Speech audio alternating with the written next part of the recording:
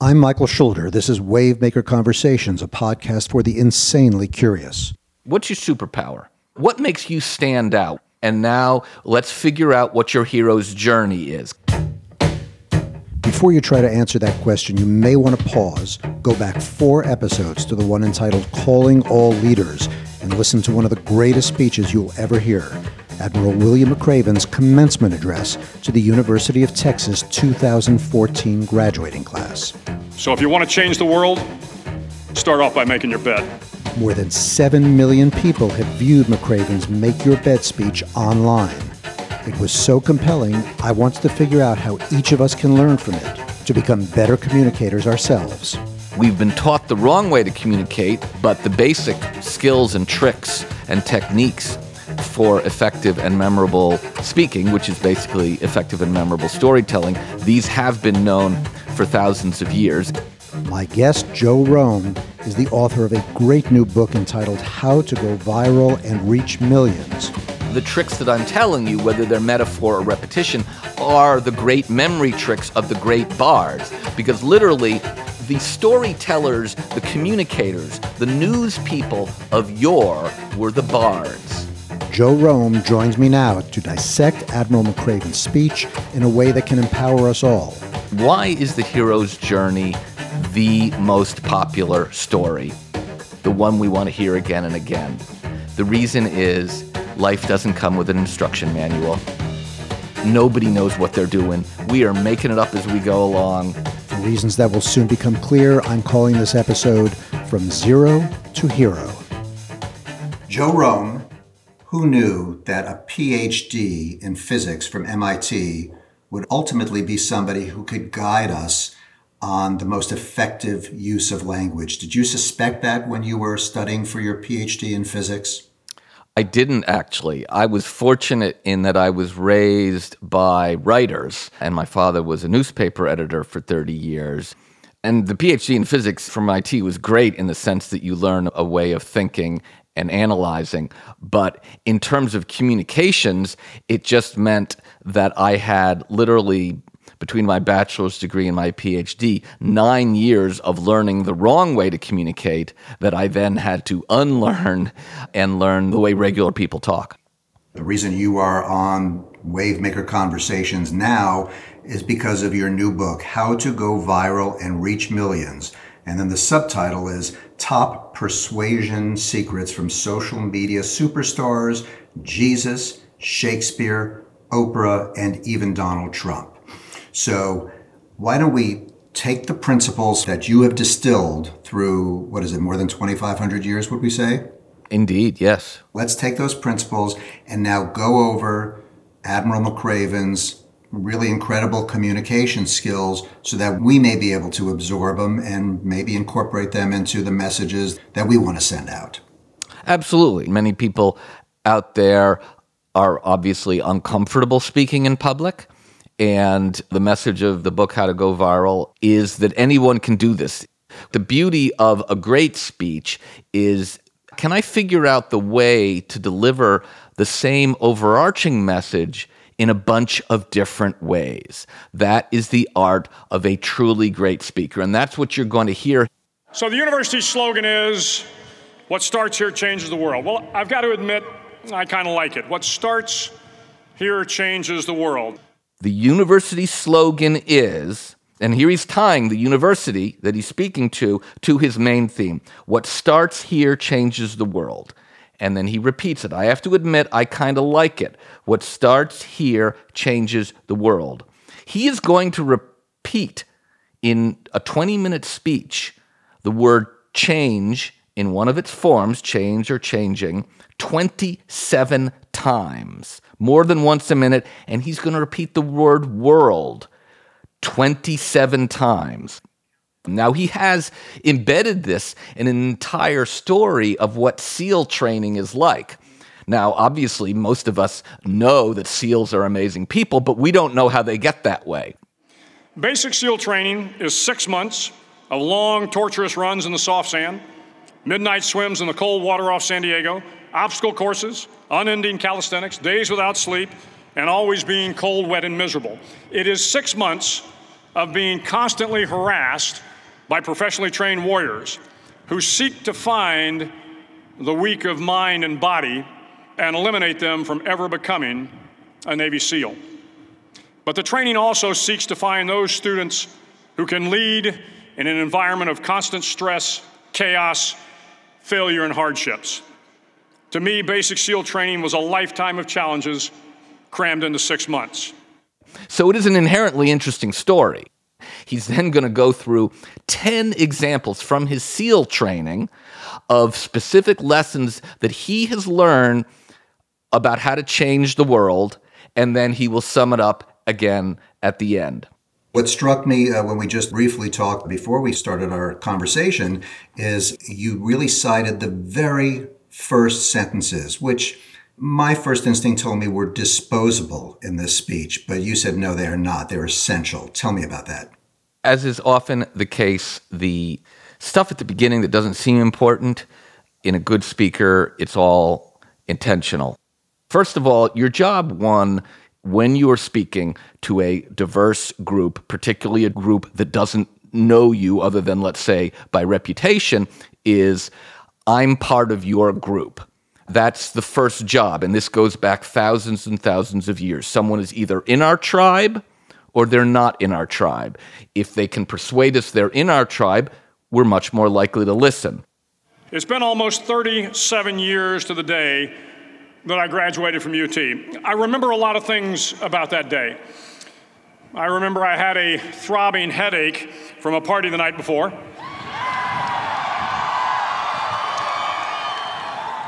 I remember I had a serious girlfriend who I later married. That's important to remember, by the way. And I remember I was getting commissioned in the Navy that day.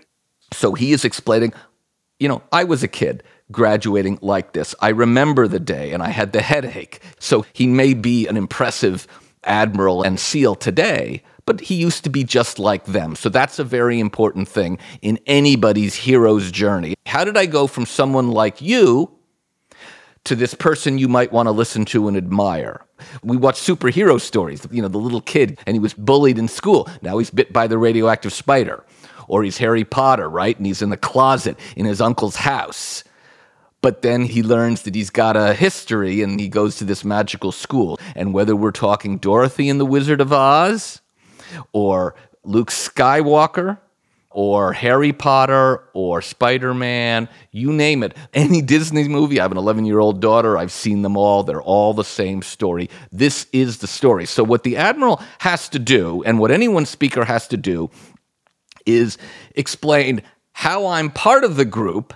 I was in the same ordinary world that you're in now, but it really isn't so ordinary because it led me to this extraordinary place where I discovered some knowledge and wisdom and powers in me, which I'm now bringing back to tell you in the ordinary world.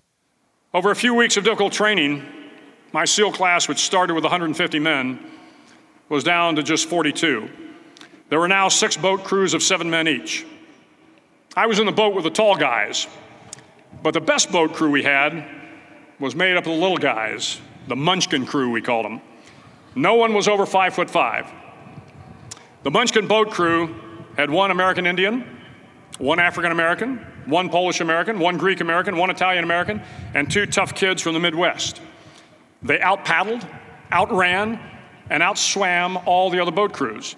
The big men in the other boat crews would always make good-natured fun of the tiny little flippers the Munchkins put on their tiny little feet prior to every swim.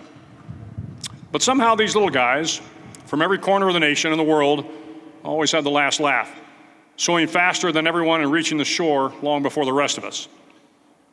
SEAL training was a great equalizer.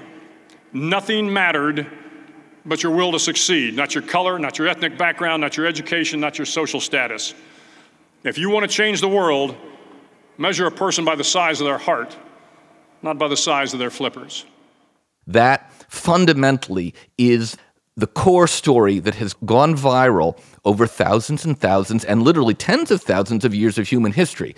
And he has laid this out beautifully. And he understands that the single most important thing is to be memorable. What is the connection between brevity and memorability. As you know, in How to Go Around and Reach Millions, I have a whole chapter called Short Words Win. And I talk about the fact that while higher education teaches people to use big words, and you learn a lot of big words and complex thoughts, but the fact is, short words are more memorable, and there's many reasons why. First of all, and perhaps most importantly, as Churchill says, the short words tend to be the most ancient in the culture, and therefore they are the most deeply rooted. And therefore, fancy, highfalutin words with 4, 5, 6 syllables are not very memorable. But if I say, to be or not to be, blood, sweat, toil, and tears, I have a dream, all of the great speeches in the English language that you remember are short words. I'm actually looking at that chapter now, the chapter that you entitled Short Words Win, Short Words Sell. And I had never known about that particular essay that Churchill had written, where he says, and you quote him, "There is no more important element in the technique of rhetoric than the continual employment of the best possible word." That phrase, the best possible word. Wouldn't it be true, though, that sometimes to really convey what you want to convey, the best possible word is not the shortest possible word? Well, I think what you'll find, and this is what George Orwell says in one of his essays, it's not that you could never use a big word, it's never use a big word where a short word will do. And I personally think that because of the way we've been taught in higher education, we've kind of gotten a bit lazy. We're always trying to impress people with the words we know. But if you want to communicate to everybody, and I make the point in the book that Ernest Hemingway, won the Nobel Prize in Literature for The Old Man and the Sea, which was written at a 4th grade vocabulary. And a guy who uses big words, Faulkner, used to make fun of Hemingway for using short words. And Hemingway literally said to him, "You think you need big words to convey big emotions?" And his whole point was, Hemingway knew all the big words. He just picked the best word for his stories. And I think that certainly one of the core messages in public speaking is to keep the words simple. And you will see repeatedly how the Admiral does that. And I think the mistake most people make whenever they're writing or speaking is thinking that people are going to walk away with a whole lot of information. So what a great speaker realizes is, if I can leave you with one thing, I am doing better than 95% of the speakers. So let's go right now. Let's go to one of those examples that struck you. One of the best ways to communicate to people is through metaphor and analogy. Something they know, you're going to connect to something they don't know. And almost every one of his lessons is put in a form of a metaphor. And in one case, he's talking about how SEALs in one of their exercises had to do a major swim at night around sharks. Before the swim, the instructors joyfully briefed the students on all the species of sharks that inhabit the waters off San Clemente. They assure you, however, that no student has ever been eaten by a shark, at least not that they can remember. But you are also taught that if a shark begins to circle your position, stand your ground. Do not swim away. Do not act afraid. And if the shark, hungry for a midnight snack, darts towards you, then summons up all your strength and punch him in the snout, and he will turn and swim away. And the lesson that he ends up with is that if you want to change the world, don't back down from the sharks. So he's basically taking a literal shark, he's turning it into the metaphor of the sharks that we know exist in the world, and he's connecting it to his main theme, which is you're going to have to deal with the metaphorical sharks of the world if you want to change the world. And half of his lessons are life is tough, and you could choose to whine that life is tough, or you can get up and press forward. And the people who made it through SEAL training, obviously, are the ones who got up and pressed forward. Anyone can succeed during the easy times. The crucible is when tough times come. By the way, I have to stop you right there because you just used a word that was 3 syllables instead of 1 or 2, but it was the right word. The crucible. Define crucible for us and tell me if that was the best word to use in that sentence. Well, I think, yes. And crucible, as it turns out, is a metaphor. I mean, a crucible is where chemical tests are done. And the term crucible has been used again and again as tested through fire is kind of one way of thinking about it. So, yes, there's nothing wrong with a longer word as long as it is one of those visceral words. That's the point. You don't want these abstract 5, 6-syllable words. You want words that connect to someone through the 5 senses. I mean, that's ultimately what metaphors do. Metaphors tend to be very visual, like a shark. And many people who are listening to you are visual learners. And this is a key point. When I'm speaking, I have to be able to connect to everybody, not just the people who learn the way I learn. So a really good speaker is going to touch all of your senses. And that's one of the beautiful things about his metaphors. Let's go to another passage from Admiral McRaven's commencement address and analyze it for me.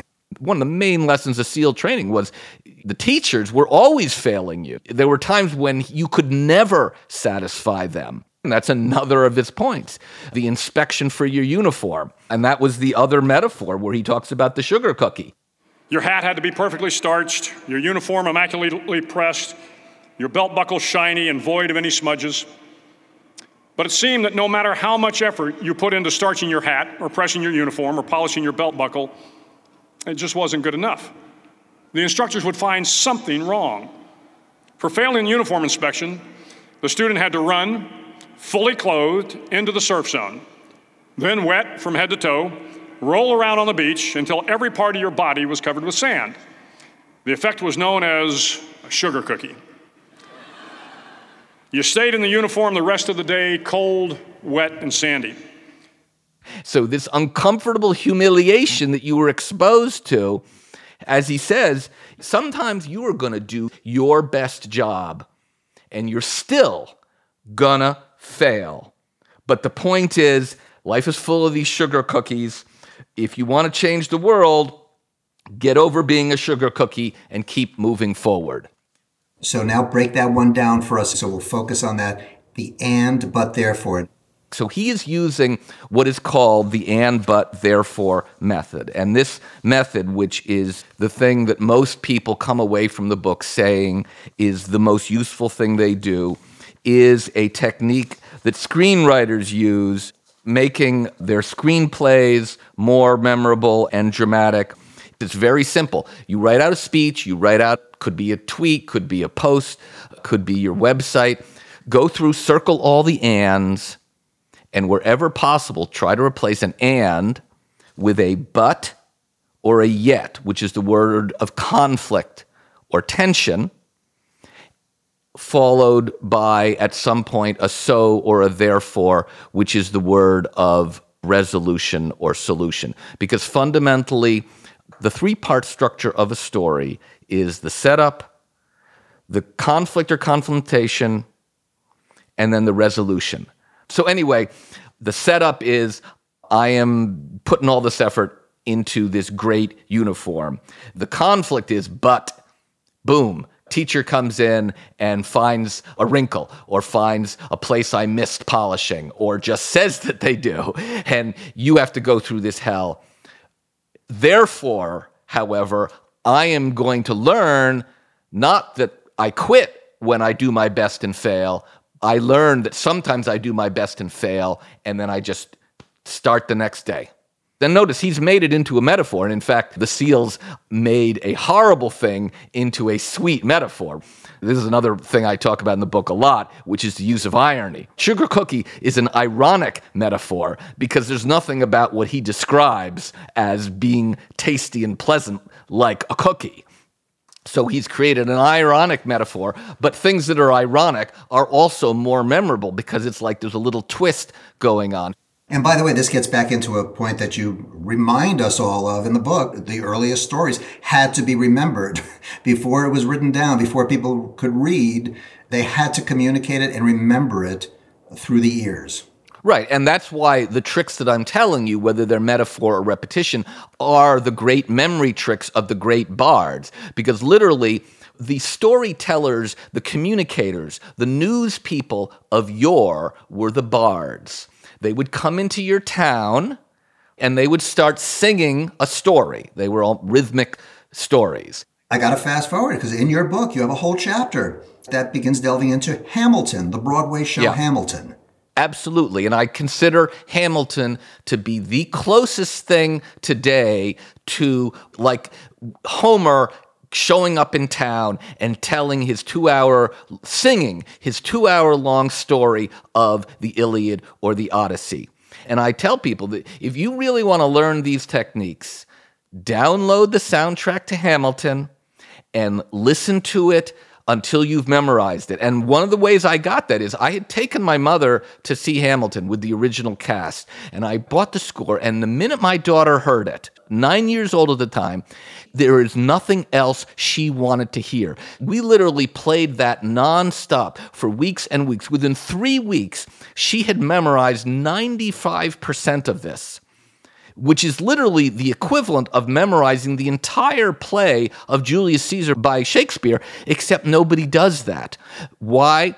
Because this was brilliant lyrics, brilliant storytelling, metaphors, foreshadowing, repetition, irony, you name it, it's in there, and it is cram-packed in there. But the point is, where did that whole thing come from? The first communicators were the bards. Over thousands of years, they learned all of these tricks to be memorable because they had to remember the 2-hour-long epic poem, and they wanted their listeners to remember. That's why, for instance, they use rhyme. Rhyme makes things a lot easier to remember. So does alliteration. So do metaphors. So does irony. And, of course, so does repetition. And I go through in the book countless stories, including what Lin-Manuel Miranda does in Hamilton as a modern example, that in thousands of years, literally nothing has changed in terms of what is the ancient art of storytelling. And if you ask what could be an alternative title for the book, this is the ancient art and modern science of viral storytelling. I'm trying to combine this ancient wisdom that was gained over thousands of years but isn't taught anymore. And in fact, as we get higher and higher up education, you're told, don't tell stories, don't talk about yourself, persuade people with facts and numbers and charts, and be as objective and literal-minded as possible. And particularly getting a science education, which I did, and it's one of the reasons why scientists are among the worst communicators, because we're told, be literal, never be metaphorical. Okay, so Joe, last question now. There's a whole field of narrative psychology. Write your story. If your story's not finished, you can write that next chapter. So, Joe Rome, you want to be a hero. I want to be a hero. We both happen to be 58. Let's talk to all the 58-year-olds out there. How can we be a hero if we are not heroes yet? Well, I think given modern lifespans, 58 means you could be working for another quarter century. And if I were doing a branding exercise with someone, which I do, the question I ask is, what's your superpower? What makes you stand out? Why should somebody hire you? Or why should they go on a second date with you? If you go to an interview, why should they give you a call back? So we need to develop your understanding of what exactly it is that you think makes you stand out in this particular area. So that's the superpower. And now let's figure out what your hero's journey is, because everyone starts out the same, little baby, normal person. But at some point, there is this crucible, there is this test, or something terrible happens. That often happens. Look, Bill Clinton's a vegan now.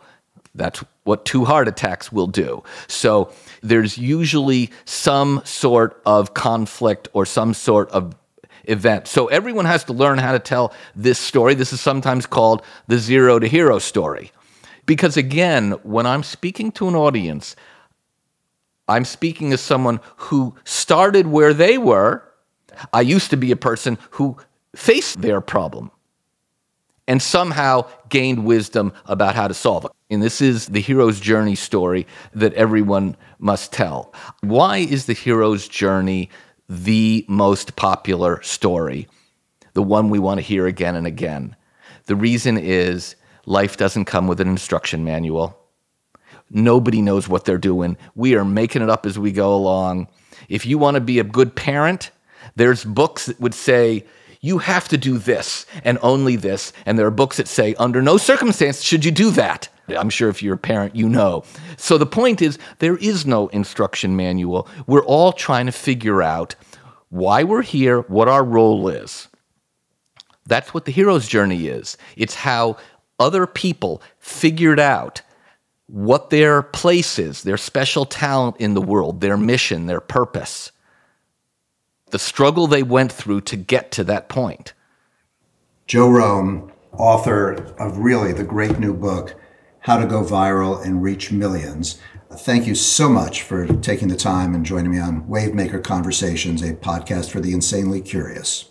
Well, thank you for having me. And those of you who buy the book, please do review it on Amazon, because Amazon reviews are critical to the success of a book these days. You've been listening to Wavemaker Conversations, a podcast for the insanely curious. If you find this podcast enriching, I hope you subscribe for free on Apple Podcasts. And if you love it, I hope you'll take a minute to convey that on the ratings and reviews section of the subscription page. You can also follow and subscribe on my website, wavemaker.me. Once you subscribe for free, the episodes are delivered automatically to your phone or computer. And then every traffic jam, every train ride, every flight becomes an opportunity to get smarter by listening to amazing people share the bounty of their wisdom and experience. Thanks to my producer, Lily Duran, who edited this episode. I'm Michael Schulder. Thank you for listening to Wavemaker Conversations.